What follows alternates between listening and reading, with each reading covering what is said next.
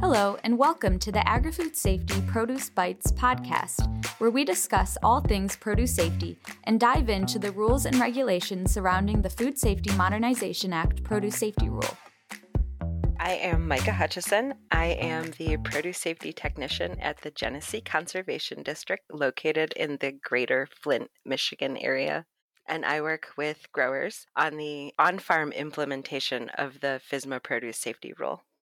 And I'm Landon Teetle. I'm the Produce Safety Technician in the Upper Peninsula of Michigan. I'm based out of the Marquette County Conservation District, and I service the whole UP, doing the same thing Micah does, working with growers on farm to look at what kinds of food safety things they already have going on and ways we can maybe improve. All right, so Landon, to you, what is a food contact surface?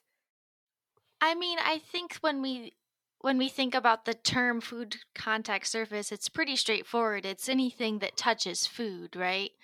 I think that sometimes it can trick people on farm when we're talking about food contact surfaces because almost always they forget to mention their hands as a food contact surface. And so that's kind of like a gotcha. But other than that, I think it's pretty straightforward. Anything you're going to use to touch produce is a food contact surface. I agree, Landon. Anything that touches food is a food contact surface, and definitely hands are a gotcha. They are maybe the thing that most consistently touches fresh produce, but when I first started this role, I never thought of hands as being a food contact surface. I thought it was something more traditional like a table or a harvest container. Yeah, hands are one of the most common and also maybe one of the dirtiest. Yeah, they're definitely dirty.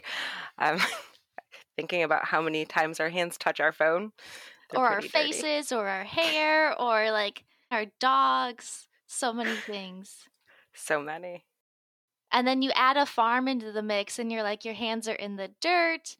You know, maybe you're using soil amendments that are from animal origin. So you're working with compost or manure, which makes it a whole new level of dirty and just like regular farm dirt. Yeah.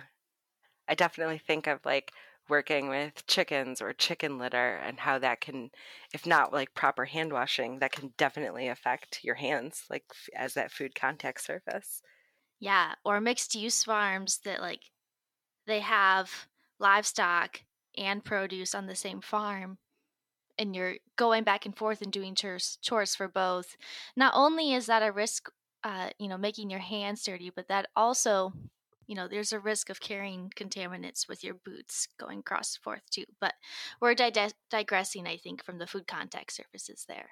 It's so easy to get off track when talking about on-farm food safety because everything so affects everything else. Do you want to talk about how we rank the different zones of food contact surfaces? So there are 4 zones. They're kind of ranked in how closely they directly impact produce safety, with zone 1 being the one that has the most contact or direct contact with produce. Zone 2 is outside of zone 1. It would be, for example, like a switch, an on and off switch on a washer, which may not contact food contact surfaces itself, but can contribute to the contamination of zone 1. Say if there is contamination on that on and off switch and your zone 1 hands touch that contamination and then can spread it to produce. Zone 3 is the area kind of around a packing area. That's how I think of it. So the walls, the floors, the ceilings. And then zone 4 is outside of the packing area that can have some impact on produce safety. Landon, how do you see the 4 zones? Yeah, I completely agree with how you described it. So zone 1 are the things that directly touch food, of course. And then zone 2 it's like one step out, but it's still the zone that's most likely to affect zone 1 or infect, if in the case of germs. And then zone 3 would be one step further. So it's not quite as likely as zone 2 to contaminate a zone 1, but it's still possible. And then zone 4 is is just the next step out. Micah, will you go down a rabbit hole with me for a second? Every day. So I want to, while we're on the topic of zones, I wanted to, you mentioned in zone 3, you consider things like floors and ceilings. And I want us to talk about the scenario in which ceilings become a zone 1. Ceilings become a zone 1. Yes. I've heard of dancing on the ceiling. I've never heard of putting produce on the ceiling.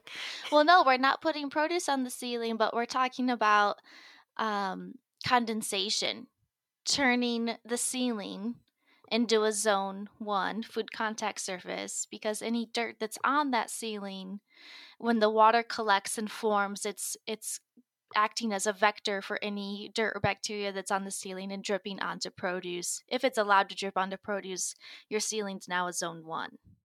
That's a great thing to go down a rabbit hole for it, Landon. So what do you propose as like the best way to encourage growers to think of that as your ceiling being a zone 1? Well, I think that usually growers don't think of it as that being a possibility until I say that out loud, and then the light bulb turns on and it's like, oh yeah, you're right, this is a thing. And so the way I see it, and maybe you've got more insight or other options, but the way I see it is that farmers have 2 options. If they know they have a condensation problem, they can either clean their ceiling so it's adequately cleaned and sanitized as if it were a food contact surface, which is something that no one wants to do, or they can do everything in their power to either stop the condensate altogether by controlling the humidity in that space, or making sure that it's never dripping directly onto produce. I'll be completely honest, I'm pretty lazy, so I would take the never dripping onto produce. Same. I mean, who wants to clean their ceiling? No one. No one. That brings up, what does the produce safety rule say about food contact surfaces? Oh boy. Well, the produce safety rule was not written to be super prescriptive because they still wanted farmers to have some freedom in the way that they do things. And so there is no like hard line in the sand when it comes to cleaning and sanitizing food contact surfaces. I think it only states something like it must be clean for the adequate use. Section 112.123D1, it says you must inspect, maintain, and clean, and when necessary and appropriate, sanitize all food contact surfaces of equipment and tools used in covered activities as frequently as reasonably necessary to protect against contamination of covered produce. That's really clear. In other words, who knows? Who knows? So what do you tell growers? So first I always ask if they have a cleaning and sanitizing routine or frequency or schedule already in place. And if they say, oh yeah, it's once a season, my answer is going to be dramatically different from someone who says, oh, I clean and sanitize after every single harvest day. If they're cleaning and sanitizing after every harvest day, I usually say that's perfect. That sounds like you're doing an adequate job. And that's generally what I recommend. If you can do it after every harvest day, that's ideal in my mind. What do you say to growers? I think what I first say is to start looking for grime. Start noticing if, say, your harvest bins or your harvest tools are getting, that like sheen. It's like a gray, brown, dullish color. Like that biofilm? Yeah, like that biofilm color. Like there's a color difference on a lot of the equipment I see that as it's dirty, it starts to maybe not change colors, but it's dulls the surfaces. So I first want them to look for the dirt to see that it's there. So it's not just another thing that we're asking growers to do. And then I agree with you. Getting on a cleaning schedule is definitely something that I encourage. So everything's being cleaned at the beginning or the end of each harvest shift or packing shift. or even for really small farms, maybe if it's just once a week, but having that routine cleaning schedule that they're doing and sticking to, and then noticing when things are dirty and training their eyes to see that. Yeah, I think that that's a good way to look at things, and I will slightly amend my previous statement that I urge growers to clean every harvest day. I don't say that you have to sanitize each time because that's not what the rule says. The rule just says um, when necessary and appropriate. And so in my mind, what is necessary and appropriate for sanitizing is if a known contamination has happened. So if you know that poop has entered your wash pack, then you should do a full sanitize, or blood or bodily fluid. Just to take some of the load off growers. There's some growers who like to sanitize after every time they clean, and more power to them. But that can get expensive. It can get expensive, and I'm not sure that if that's what the rule means by necessary. I feel like it's super farm specific. Yeah, so I guess the produce safety rule is pretty vague. I think that's our bottom line here. But I think that's good. It allows growers to kind of tailor their operations to fit into what the rule requires and also what works for them. I agree. Yeah, I think that being non prescriptive in most cases is a good thing. I totally agree. We've talked about food contact surfaces. What do you think about unintended food contact surfaces? Can you define what you mean by unintended? So, those food contact surfaces that aren't like a packing table or a harvest bin or harvest tools, something that might unintentionally contact produce during those activities, but isn't not supposed to, but is kind of unintentional. Yes. So, what comes to mind straight away from me is, and I'm guilty of this in my home garden, I'll be out, checking on the garden, and oh my gosh, there's 3 ripe cherry tomatoes, or there's, 2 ripe zucchinis. I'm going to pick them real quick, but I don't have anything on me. So naturally, I carry them up to the house in my shirt. I make a little pocket with my shirt and carry them up. So that's an unintended food contact surface. My shirt was never supposed to be a food contact surface, but now it is. Is that the kind of thing you're talking about? That is exactly the kind of thing I'm talking about. And I do that too. It's nice to know that We're not alone. we're not alone. My clothes are often unintentional food contact surfaces. Yeah. And it's, so it's different when it's your home use because I'm not selling the produce out of my garden, obviously. I'm just eating it and going to prepare it in my home kitchen and eat it with my family. On a farm, it's really different because that produce is going to be sold. And so that is a bigger deal. I guess I would just highly encourage farm workers or farm harvesters to not use that method and use the harvest bins that were intended to harvest crops in that situation. I agree. I also think it kind of shows the importance of good personal hygiene and Yes, like how important it is to wear clean clothes to work every day. definitely. Because sometimes you might unintentionally like harvest something into an apron or a shirt, and if it's not clean, to me it again shows how important personal hygiene is and how that part of the produce safety rule kind of ties in with other parts. Yeah, and I think that this is like a really important thing to talk about on farm, especially on smaller farms. I think that there's this mentality of like, oh, I'm a farmer, I'm supposed to be dirty. But really, we want to try to keep ourselves as clean as possible because that helps keep the produce clean. Yes. Here's another unintended food contact surface. What do you think about gloves? Oh, okay. Disposable or reusable gloves? Reusable gloves. Oh, so I think that reusable gloves can get so gross and dirty so quickly within just like an hour of wearing them working on a farm, I feel like there's no good way to keep them clean.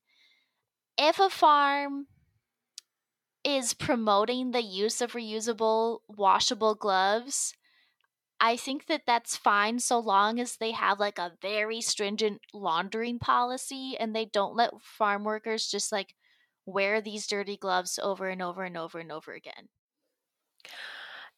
Yeah, I think for me, another kind of issue I have with reusable gloves is you can't feel if your hands are getting dirty. So it feels really hard to be able to monitor them Yeah. while working.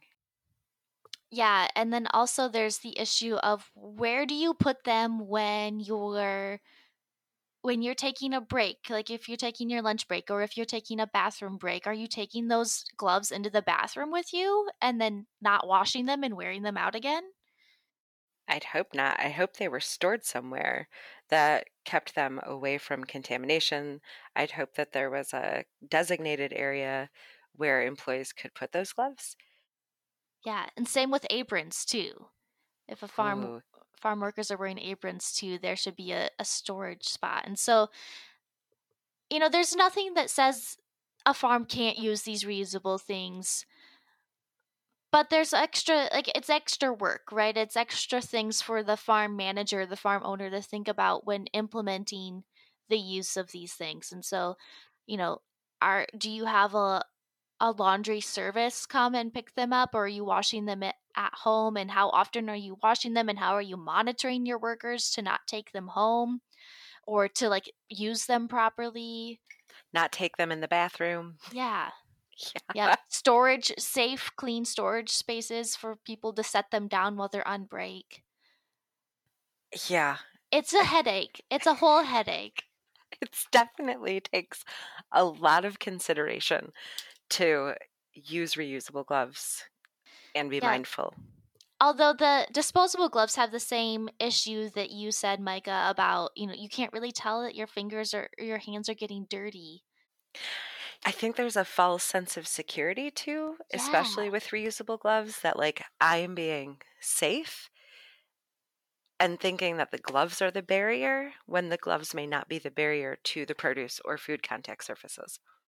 Yeah, and I think there's this misconception around gloves in general of like, oh, I have gloves on so I don't have to wash my hands. Yes. I feel like I see that a lot with gloves, that gloves are the protection, so hand washing doesn't have to happen. And it's just not true. No. A dirty hand and a clean glove is a dirty glove. Very true. You mentioned storage, Landon. Um, what it made me think of are another unintended food contact surface, like knives, scissors, clippers, and how important it is to monitor those tools as well as like gloves and aprons, store them and keep them clean. Yeah, and I guess I view those types of things like those harvesting tools you're talking about. I view those as like a pretty common sense food contact surface more than an unintended, but because you're using it to touch the food to get it into the harvest bin, to get it into the pack shed. But absolutely, the way that those are handled and stored, and are they cleaned? Do you actually wash your harvest knives in between uses, or do you just set them on the table until the next day you harvest? I think that those are great questions, and I have seen a lot of variation on how farms treat their harvest tools. I have too. And honestly, how harvest knives are treated to me is one of like the better indicators to like a cleaning and sanitizing Oh, program for food contact surfaces. what have you seen?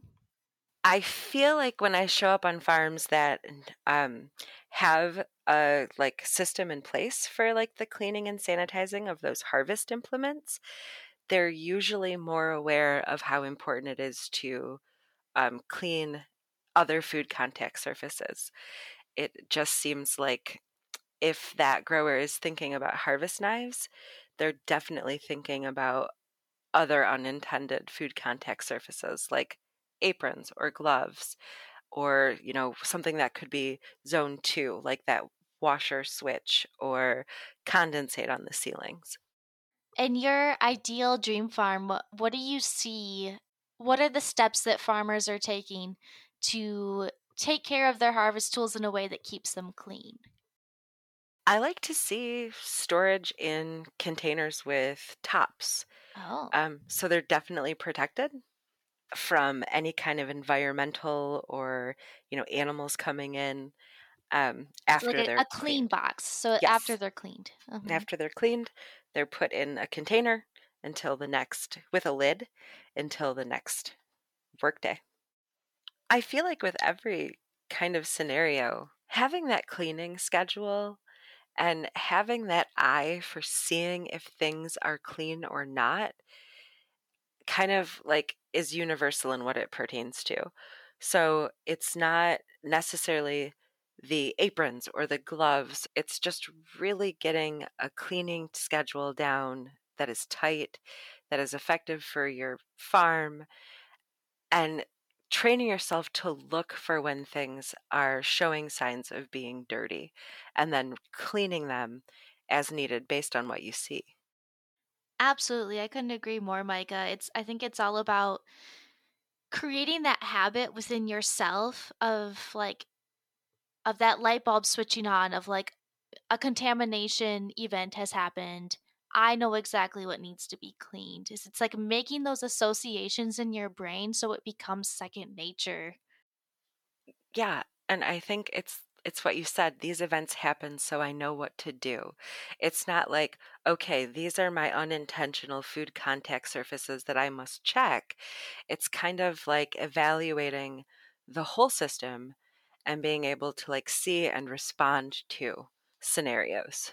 Yes, and making it easy on yourself in terms of what you need to get that done. So having cleaning supplies at the ready, like maybe in a caddy you can carry around at different parts of the wash pack, or maybe you've got multiple sets of cleaning materials located in places that are going to make it easy to use and accessible, and you don't even have to think about it. It's just you grab it and you clean it and you're done. Links to anything referenced in this episode are provided in our show notes, which can be accessed on the website at canr.msu.edu/agrifood_safety. Thank you to everyone for listening, and don't forget to tune in next month for another episode of our Produce Bites podcast.